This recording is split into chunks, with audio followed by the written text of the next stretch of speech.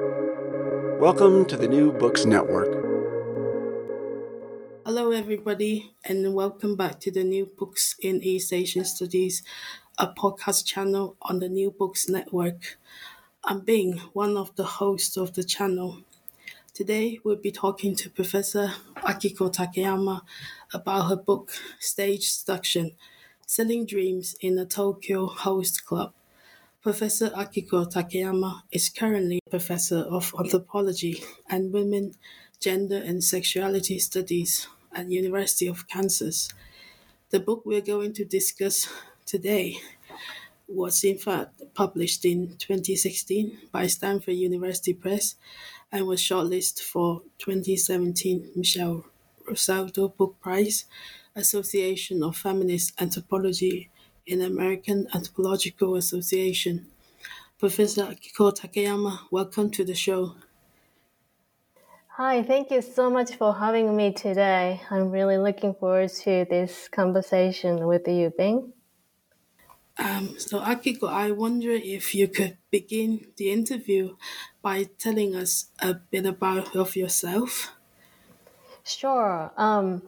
I am a professor in women, gender, sexuality studies at the University of Kansas, and also the director of Center for East Asian Studies at the university.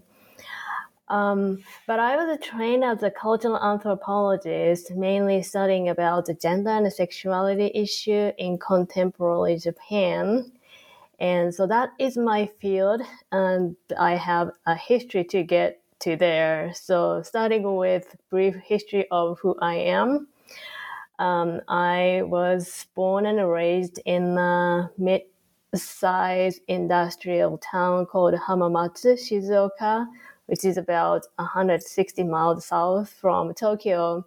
I was raised in a three-generational family, and I always felt something uncomfortable about, though I didn't really know what that was. And that discomfort kind of grew as I went to school and started to work in a Japanese corporation. And eventually I came to the United States and started to study gender, sexuality, and I got the language to unfold what my experience was, what especially made me feel uncomfortable in that society, in the family, school, and work. And eventually I realized how the personal experience is, as the feminist scholars pointed out, political title with larger political, economic, legal, medical, and other issues. So that's really brief history of who I am and how I got interested in this field of study. I think that's quite interesting to learn about this uncomfortableness of your growing up experience in Japan. Mm-hmm. So it's really curious that how come you would study the hosting club as the subject of your book. Actually, I found your thesis, which is also based on, I think the book is actually based on your PhD. Yes, that's right. Yeah, so how would you come up with the idea on this research? Sure. So, as many people start with, I started to study about gender as a social construction. By that, I started out with studying about the women, especially in the post-war Japan, and how women, especially mother figure, had the central for the new modern nation building after World War II, and it's still pivot of the nation building and economic development. So like women figure has been always kind of a symbol of the society and of the nation, and yet they were not really given political, economic, those structural powers to exercise. So I studied about this construction of femininity or the gender of women in the social context, in the historical context of post-war to contemporary Japan. And especially I focused on younger women. This was studied in the 1990s, or actually late 1990s. So I really realized how the women today and at the time are caught in between this traditionally embraced symbolic figure versus social reality in which women are expected to go to post-secondary education and work and just to be a basically superwoman, do all these things, family, friends, work, and societal contribution. And while I was doing that, gender studies focused on women, I realized men are not excused from the gender construction of gender in the society. Men and women are created in the gendered way. So gender is rather a system to divide population into mainly two sexes. And at the time, late 1990s and early 2000s, Japan was facing a particular kind of a challenge after the burst of bubble economy. If you are old enough to remember or experience how Japan was economic powerhouse in late 1980s, quickly faced the next challenge after the burst of bubble economy. First few years, it wasn't so much a negative impact immediately in the societal settings. However, by 1990s or early 2001, the economy struggled, and then the social discourse has changed from celebration of these salaried men in Japan as the corporate warriors and heroes of economic miracle in Japan's post-World War recovery, quickly turned into be an object of criticism. Now they do not really have creativity and entrepreneurship or like motivation to do better job. And meanwhile, at the time, the host was gradually getting attention as a new breed, somebody who capitalized on their own body, sexuality, and talent.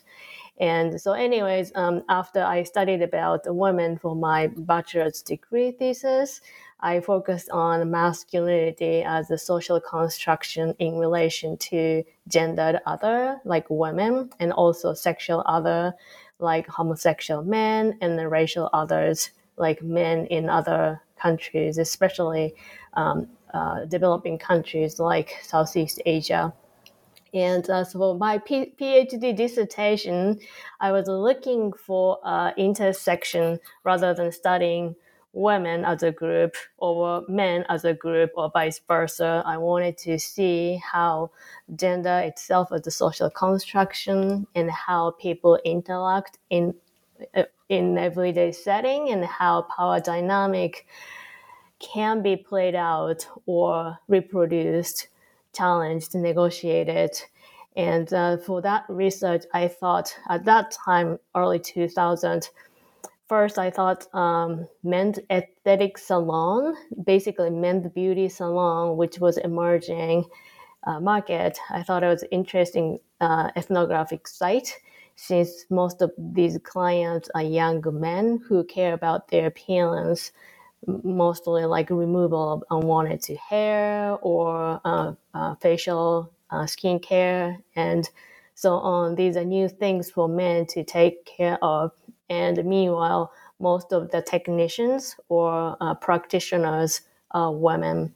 So I thought that might be an interesting site to study new concept of men's beauty, healthcare, and public health, and how gendered being negotiate on the site of aesthetic salon. But as an anthropologist, I needed to observe and participate. It's called a participant observation to get closer to the people who I study and get really their perspectives. But as an economic commercial institute, none of the men's aesthetic salon allowed me to do my field work due to the confidentiality issue.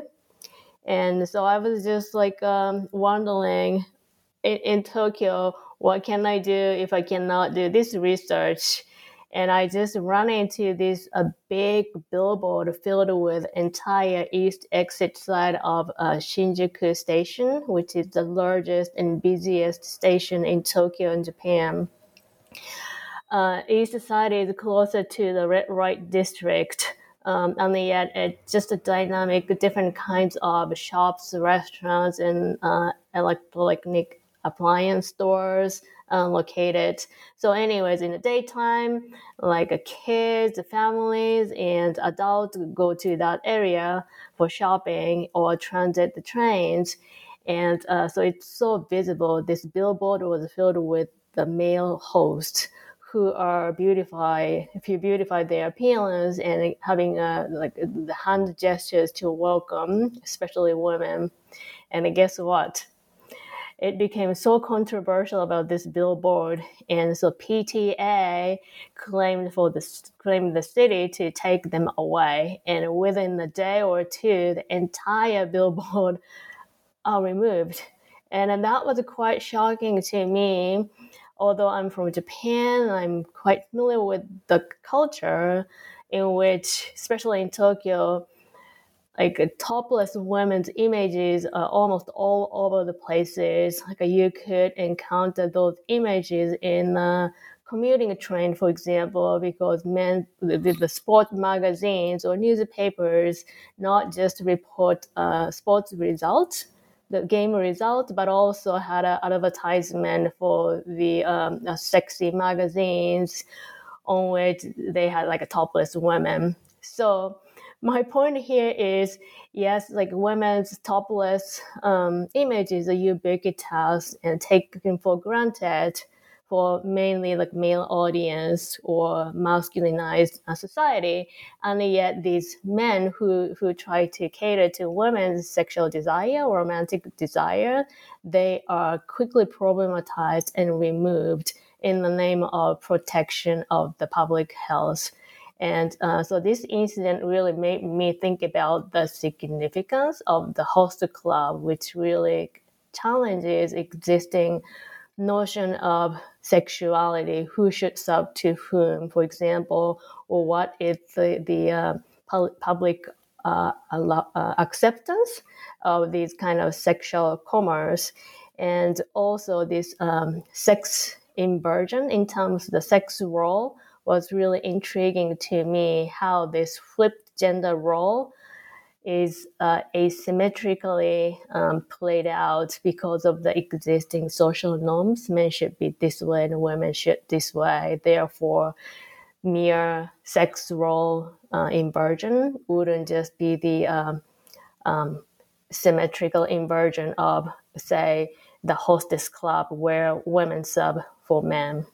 So on top of that, I thought that the concept of romance has been always something like a Western or individualistic concept since Japan modernized in 19th century. So like the antidote, like the marriage based on romantic love, has been a kind of modern concept and practice in contrast to arrangement marriage. So this romance values individual choice of freedom, autonomy, and kind of freedom.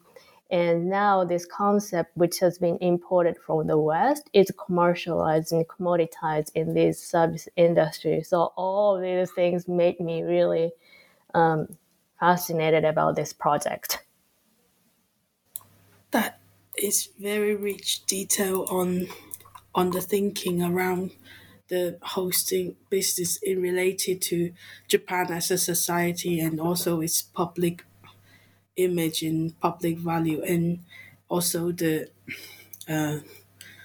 concept of romance, and as the book of your title suggests, the art of seduction, because you actually talk very detailed and write very beautifully in how these concept and the relationship between host and client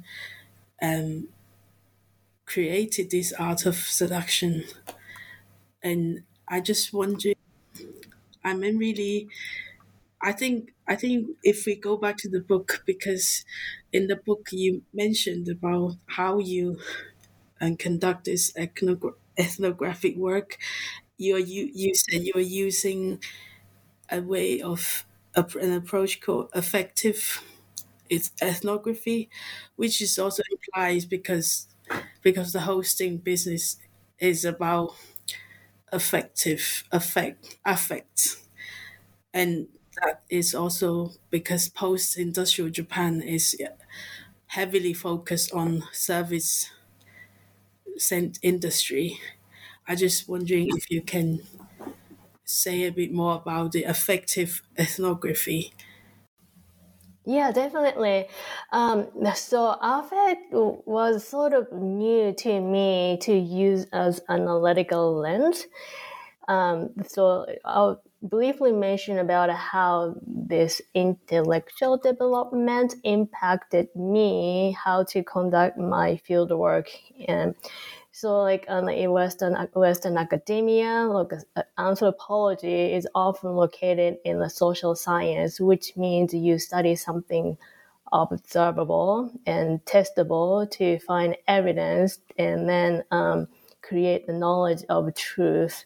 Those tends to be heavily reliant on like behavioral studies or language to delineate the meanings out of it so that we could test those hypotheses and meanings. And yet affect like emotion, feelings, and these things are much more enigmatic and oftentimes not a center of the research analysis in the social sciences. But I thought that was actually the central for my project and also my book. And I originally noticed how this works through my own bodily experience. So, for example, at that time, I was living in the Midwest. I was attending University of Illinois, and then after graduation, I moved to Kansas to teach. And then these Midwest areas, my bodily reaction, for example, to shopping is quite undramatic, I would put say. So go to the same grocery store, probably go to the same aisles, most likely grabbing the same items over and over and again. And for better or worse, most of the commodities stay as they are. Meanwhile, when I go to Japan, I feel I am so excited just to expose to window display, for example, or seasonal stuff. So the seasonal flavor of chocolate, or seasonal veggies, fruit, or new flavor of this and that. It just so this example shows even you, who you are, would be the same person with the same body, depending upon where you are space-wise and time-wise. The way how you experience the space and time is quite different. And so obviously when I was in Japan, I was so much more fascinated about the shopping and uniquely it occurred to me, I wish I had more money so that I could enjoy this and that, which doesn't really occur many times in the United States. And also this like a red light district is a specific place, even within Japan, it's often referred to as sleepless castle, for example. It's just like where the people's desires, wishes, and despair intermingled and played out in the space, usually not in the verbal format. Nobody really would say overtly, I feel this way and that way. It just felt and it just let go. And so this experience really made me think about affect as a central figure, not in the space wars, but also in a specific interactions in a commercial setting.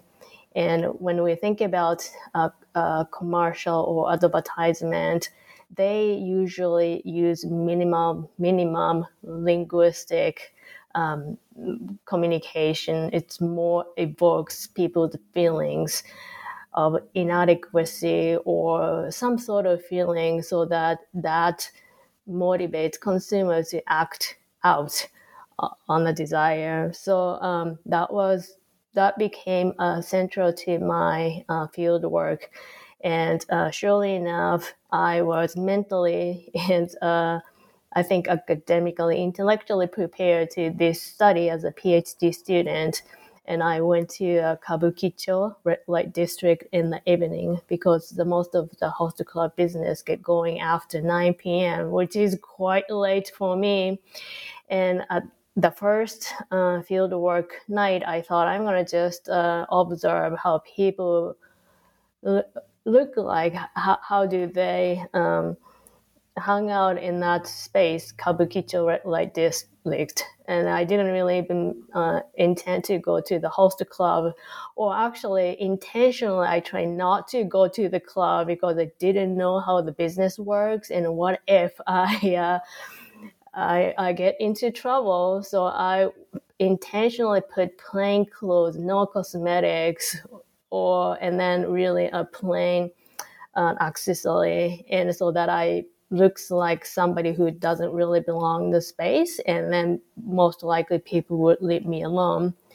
And but a host on the street spoke to me from the behind, and I was quite frankly surprised. Why me? There are so many more attractive women who are ready to go to these clubs, not me. And I also got confused and also didn't know what to do. I was there after all to study host clubs, and here's a great opportunity. Somebody invited me to go to his host club, but should I go there or not? And these are tiny things for the outsiders, but there could be really a big emotional drama for somebody who first steps in this site and experience this. But eventually, using this, my personal feelings and experience, and doing reality check with other female clients, for example, how they felt about the space or going to the host club, what it means for them to interact with the host, all helped me to conceptualize and also theorize after all these feelings and emotions affect really the real commodity that are capitalized. It's not necessarily a particular kind of fashion, particular kind of drinks, a particular kind of conversation, but this deeper experience somehow motivate these women to go back to the host club over and over again, even it's really expensive to go back. In the same way, these male hosts are highly motivated to become a number one host, and dreaming of that, they tolerate every day our work, attentive service, and excessive alcohol consumption. So the affective ethnography for me is to encapsulate this kind of non-verbal, non-linguistic aspect of human experience and how it can be manipulated, that can be communicated, that can be utilized to attain something for somebody's particular purposes. Well, it's interesting that you frame this affective ethnography as a non-linguistic way of expression. Is it because it focus more on the feeling, and even though they can only be expressed in words, but still not the same as the traditional way of ethnography? Yeah, I think in ethnography wise, I don't think of of course, there are some studies about emotion and feelings are socially constructed as well, and looking into, for example, the meaning of the happiness across different culture, for example. But to think about the Japan or non-Western context, actually, to me, many society have this kind of tendencies not to overtly verbally communicate. Of course, like U.S. and other Western countries might have that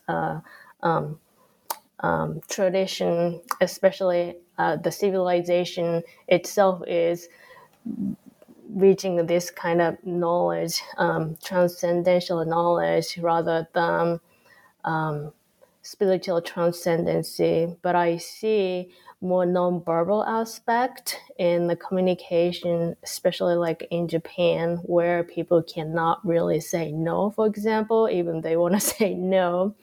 And also the word such as like reading the air, kuki o yomu, that exactly mean that people are reading into behind what's expressed or behind what is embodied. So as such, I think people's communication goes beyond this superficial verbal meaning. So, for example, a host could say, I love you to his clients. But for the clients, they are not, the clients are not stupid. They would say, you are saying the word to every client essentially, aren't you? And that's true. So here, the word doesn't really mean much. So the host actually creates different circumstances to prove or show his quote unquote love or care by sending text, like personalized text, for example, every day or every hour. That is more powerful than just simply saying that I love you, or creating a setting in which other quote unquote helper hosts on the table, and the main host might excuse himself. And during his absence, other helper hosts might say to the client that he might not be really overtly showing his feelings to you, but he's always, always talking about you. He definitely cares about you. You are a special person among his all other clients. And this kind of third person credential means a lot more than the main host, I love you. So when I say nonverbal communication, these include it. I, s- I see. I think being a Japanese yourself kind of helped advance this type of ethnography because of the cultural background that kind of molded the character of molded the character for that facilitate this kind of ethnography. Yeah, that's one of the like a part of the reason why I wanted to briefly share my background, because research as a positionality in terms of race, class, ethnicity, nationality, or experience, age, these things to really impact on the interrelationship on the field. So I could do particular kind of research as a woman trained in the US and not coming from this red light district, but somebody else who has different a set of background might have a different access, different conceptualization, different experience as well. Definitely, I think for me it may be it's I think I can resonate with that feeling, but may not be that straightforward. And because I have done ethnography work myself, so I still have to ask a lot Well, on definitely, yeah. yeah. Actually, it's really a good point, because one of the findings I had from the male host, is they usually target Japanese women. And a couple of reasons are, one, yes, the communication wise, they need to share cultural references, right? What it means to be loved, for example. So if you don't share the cultural references, it's much harder to have nonverbal communication. So I think you're on the spot. I think when we go back to the book itself, I find it interesting that the content actually is kind of in the order of the stage, like Tokyo, and then the background you explain the hosting business, and then the actors and actresses, like the host and the clients. Did you do that intentionally to make it like a staged play, as the title suggests, or have you? Because I think you mentioned in the book you study performity, Right. performing Performativity. Yeah. performativity. Yeah. Yeah. Thank you for picking up that. I thought that might be a subtle if you are not really reading into or paying attention that book structure or organization. When I wrote this book, I wanted to write in a way that like a movie or storytelling. And so to me, my informant slash character, the character development was an important aspect. So like as a reader, I thought people might want to know a little bit more about these people who appear in my book so that they become more empathetic about who they are, what they do, and what the struggle they face and experience. And so while doing that kind of storyboard exercise, I also realized how Japan's host club, which is physically located in a particular space, really tiny bit of the space when we think about the entire Japan, but that could have a kind of ripple effect. Not the host club as the center, but it's kind of more microcosm of the Japan's service-centered back then neoliberal economy in which men and women are differently expected to be aspirational, seeking better future in their own way and capitalizing on their own talents, human capital. So both way, I try to make it more storytelling. So intentionally, the book was staged in a way to unfold this spatial stage, but also these characters or the people in the book. I'm glad that I asked the question. So if we go back to the hosting business itself, I think as you previously mentioned, like what really pushed those women's go back to the club over and over again, and also what makes the host. And I actually really curious why the business still flourishing. I think the framework of hope situated in your book is really important because you mentioned Tokyo as a futuristic city and society that invites the host to come in and then to realize their dreams, to realize the hope, and then also the hosting is also to sell the dreams as the hosts talk of how the hosts describe their business. I was wondering if you could tell us a bit more on how you theorize this home and future framework. Yeah, thank you for the deep question. To me, the hope is really a center of modernity and modernization process, not only to Japan. I think in many other societies in which people are expected to move forward constantly for better, prosperous futures. So the theorized modernity is a state or the condition to break out from the past or tradition so that people feel moving forward. And that could be applied to many different settings. So even most quote unquote modernized or developed countries still need that kind of meta narrative to be hopeful. Otherwise, you maintain a status quo or the same, i.e., stagnated.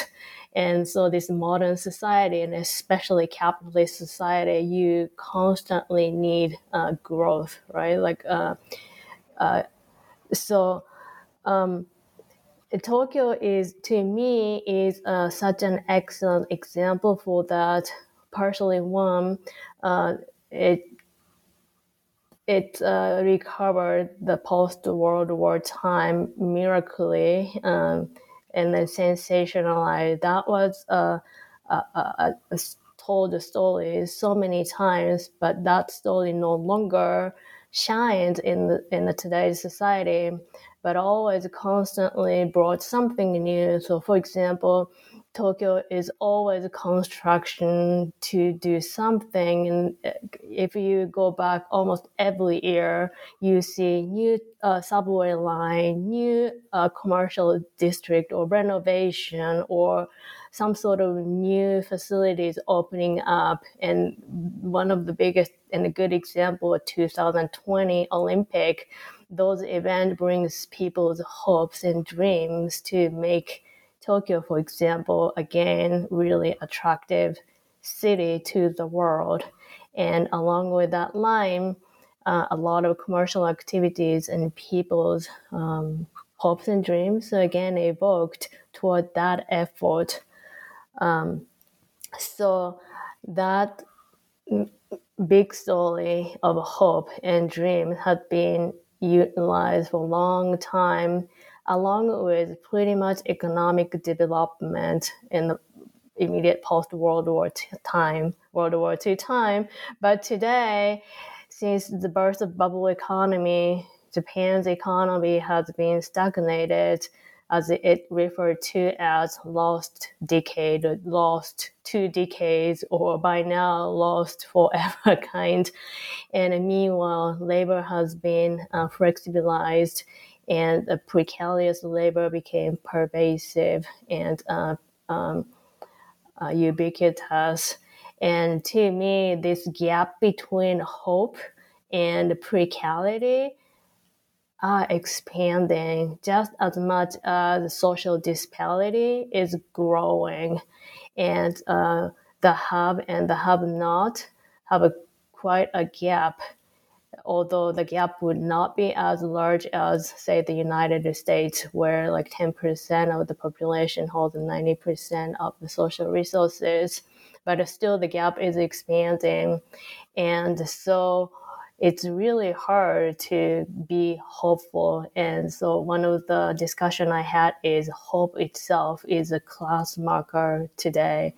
If you are hopeful, you are still taking the challenge and moving forward, versus if you give up that, you are the social loser, and there isn't much social network to protect or provide for those quote unquote social losers. And in this narrative, people have a choice to be successful, hopeful individual, and people also can fail, but in the name of self-responsibility. And this kind of sociality is quite a recent construct, since Japan used to be more socialist nation, but the country cannot no longer support that kind of social welfare or other costs. So to me, when I had this research in 2003 and 2004, not only Japan were under the Koizumi administration, hope was much more capitalized and shining. The same way in the US under Obama administration, people much more hopeful and excited about the future. But in both countries, in other parts of the world today, the situation wouldn't be the same. That makes me want to ask: Is it Is it this reason that why the hosting club only? I mean, there in other areas in Japan there are also hosting clubs, but obviously it just the biggest in Tokyo in Kabukicho. So I'm wondering why it was not the same as in other areas of Japan as in Tokyo.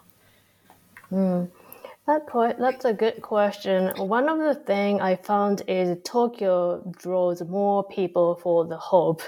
And as I said, Tokyo is staged for the hope and consumerism. And so the people come to Tokyo oftentimes for the hope and dreams and quickly find there isn't much job opportunities, for example, but there are easy access to sex-related work for men and women. That's one thing, how Tokyo attracts more of the people. Another is the anonymity in Tokyo. And one of the things I noticed, and I think other people too, is Tokyo is so packed, so many people surrounding you, but most likely you know nobody, or even you don't know exactly who they are, what they do, or where they live. People usually don't really invite other people to their tiny Tokyo apartment, for example. And as such, this anonymity is important because this sex-related business is still stigmatized. So if it's a rural local community in which everybody knows everybody else, it's really hard to go to or utilize this kind of service. I see. Yeah, I think I understand that. I think if you have given us so many great case studies in the book, actually, and on the host side, do you think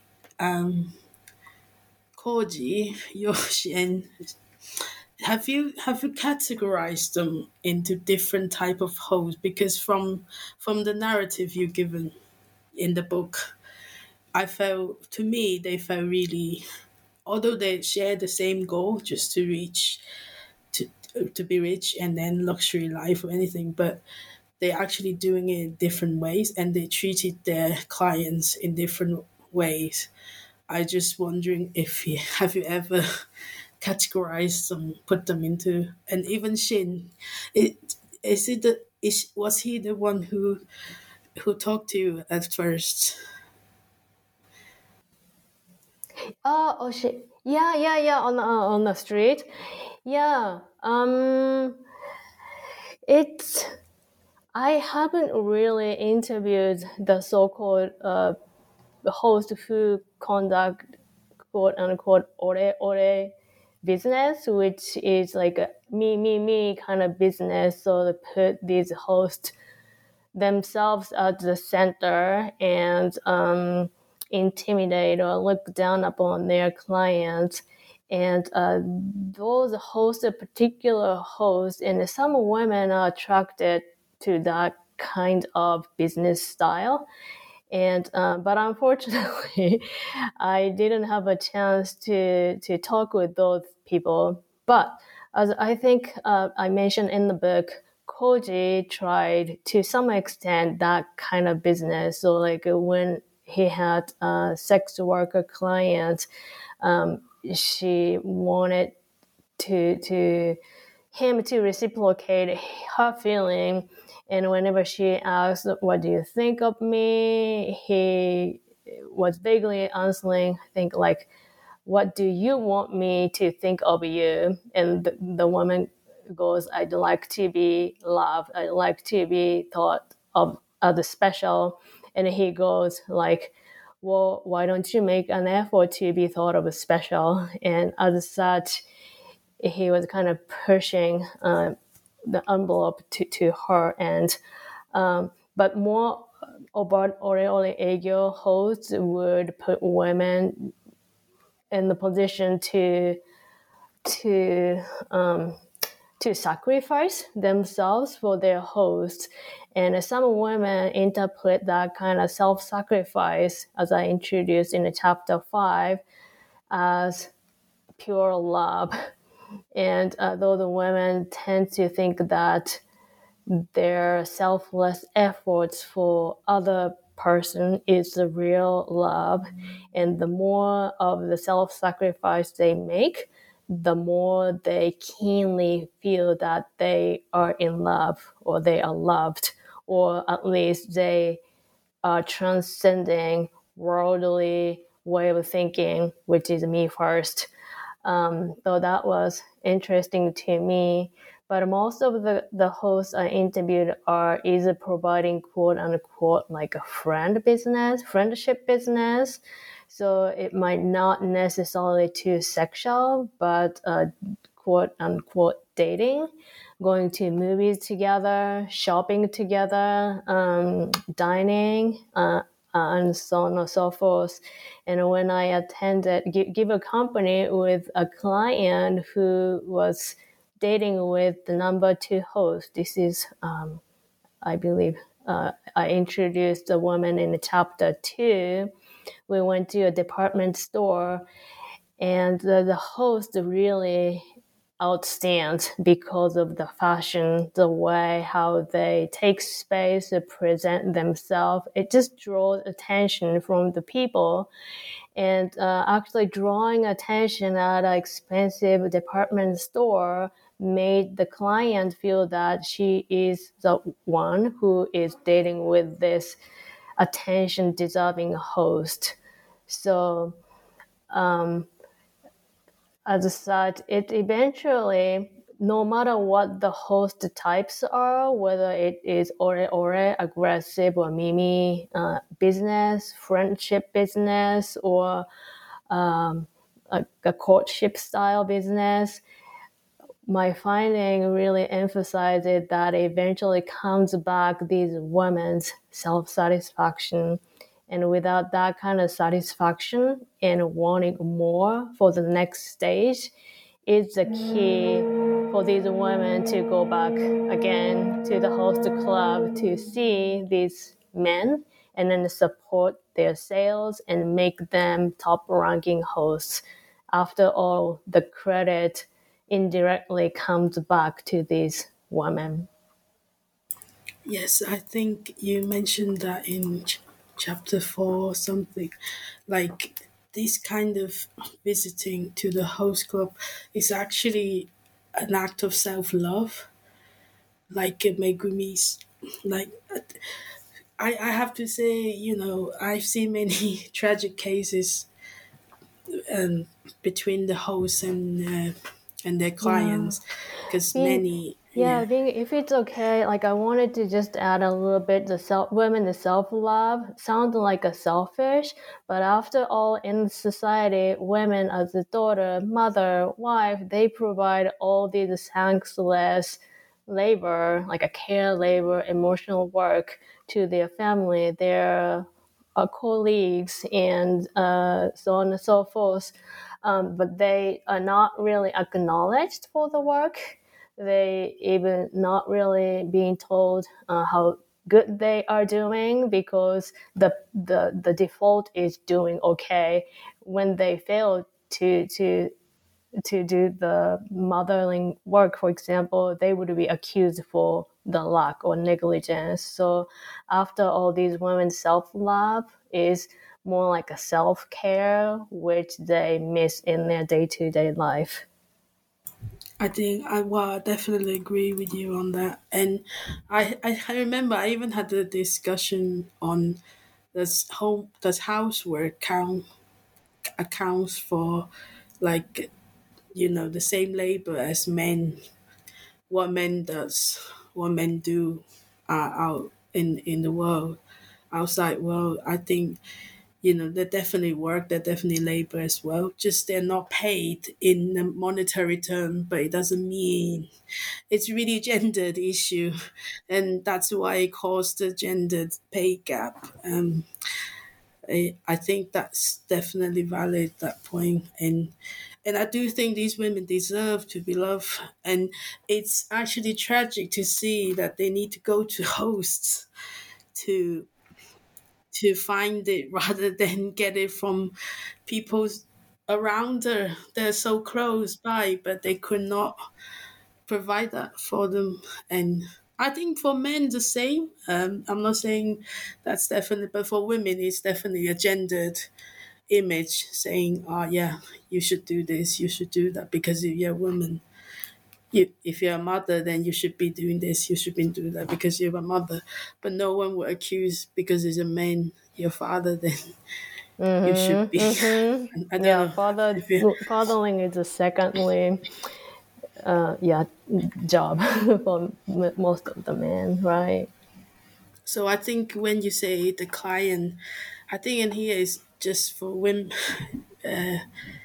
say women, female clients is simultaneously the producer, director, actress, self-reflexive audience and critics.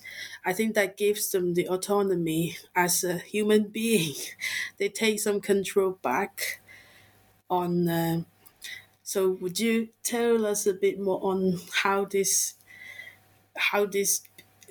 drama or how this play takes place from the client's point of view based on your fieldwork with the or your conversations with clients or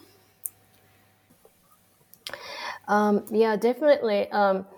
I had a harder time to have interview with the client, so my observation is not by no means the representative, but the women I encountered and I got in touch, they had something, a moment. They attended the host club. So one of the women I mentioned in this talk and also in the book chapter 2, who dated to the department store.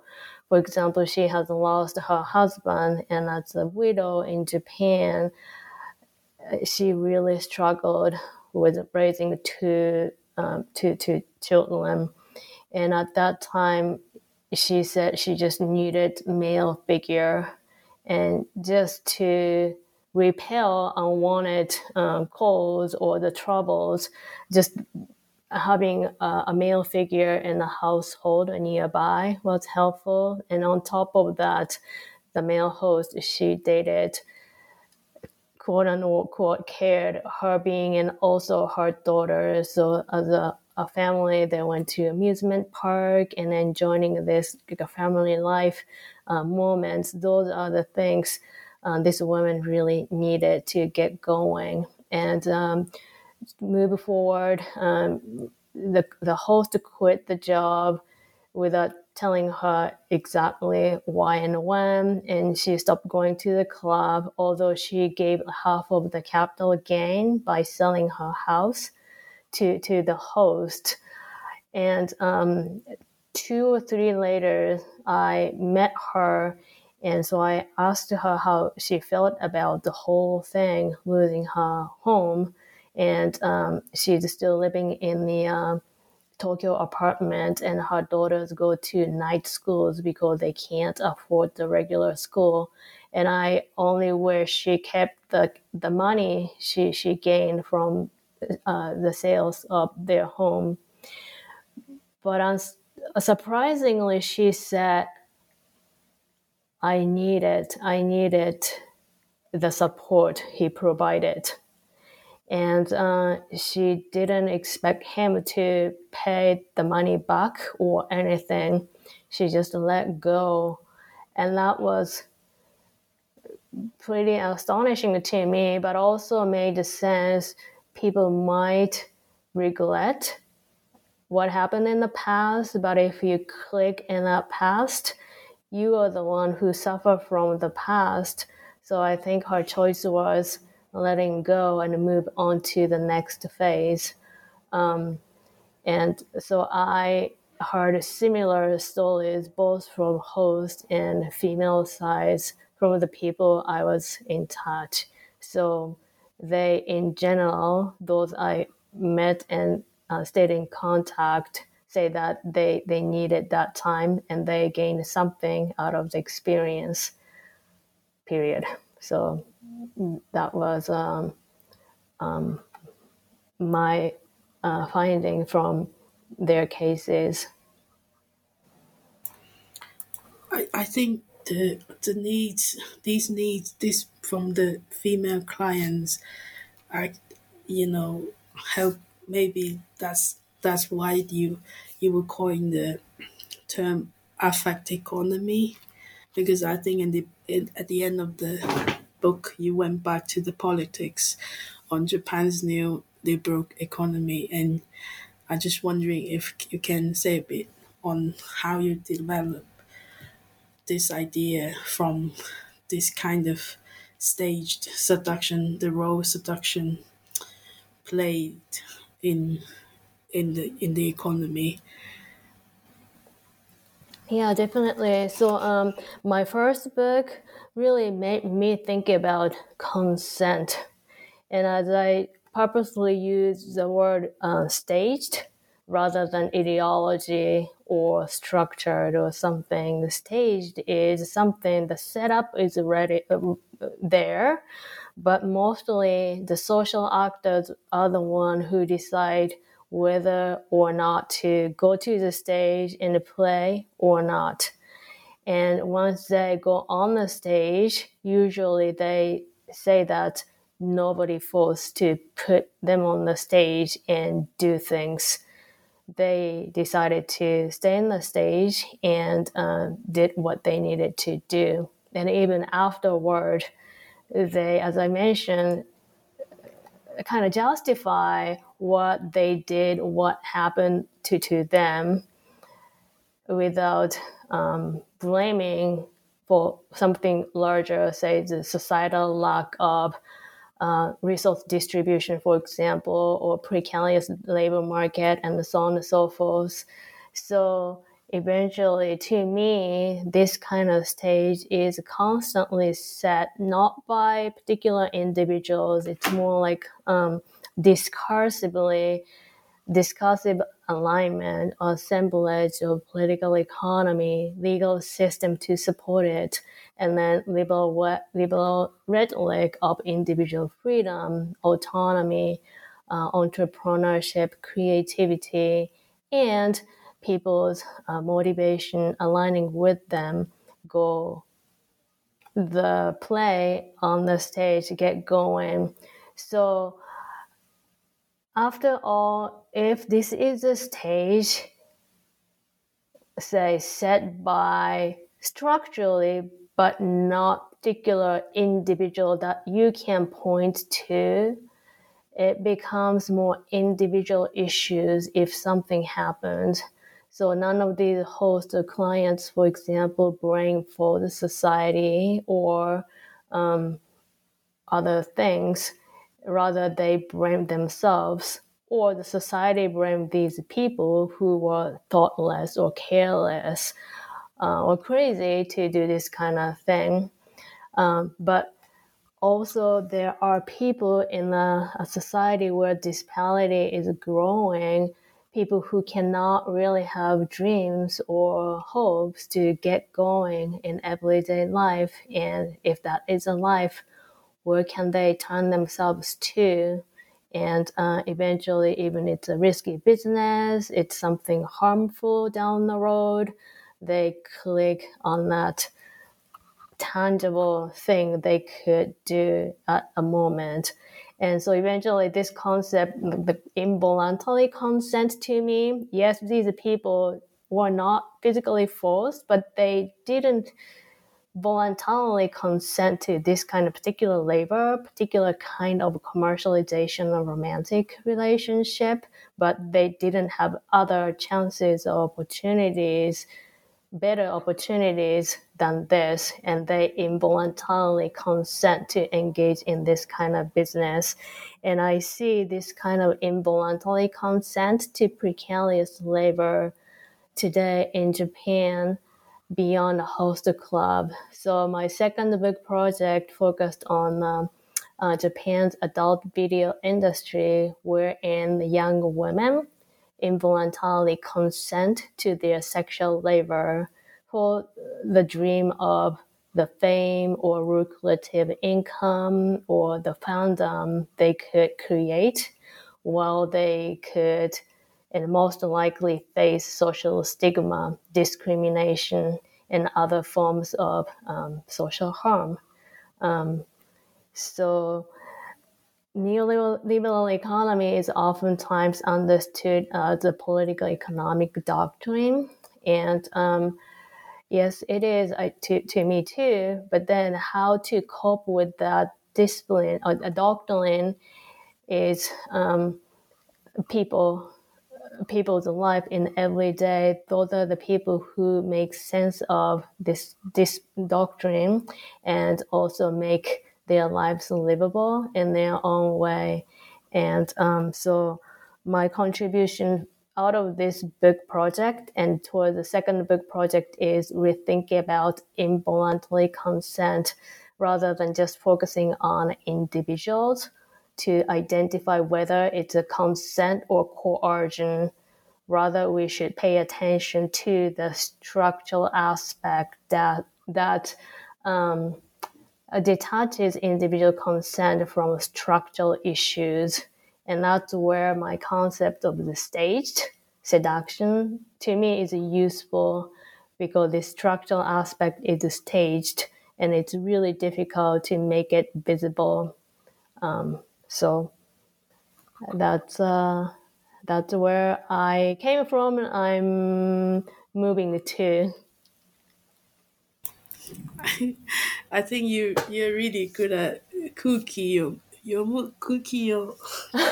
Yomena, because I was just about, we are approaching the finishing, well, because I was about to ask about your new book, which will come out this summer.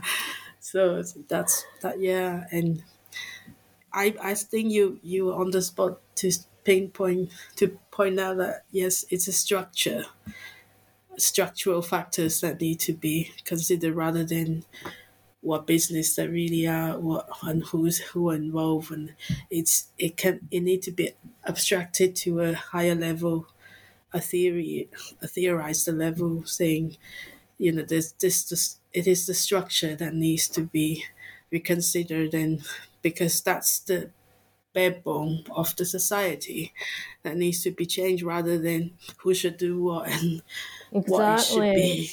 Yeah, usually the weak, socially marginalized, weaker people are the ones who are blamed, whereas like legal and political systems support the wealthier, the haves, who have legal knowledge, financial capacity, and also negotiation tactics. So yeah, I hope that like the structural issue is gonna be more paid attention. I think I really enjoy talking to you today, and thank you Hey, for thank being you. on the show today. So I think we have to say goodbye to our Okay. audience as well. So goodbye, Thank you. and I Thank you hope for to, having me and listening. Yes. yeah, hope to looking forward to your new book as well. Me too. Thank Thank you. you. Okay. Okay, so we just goodbye. Goodbye.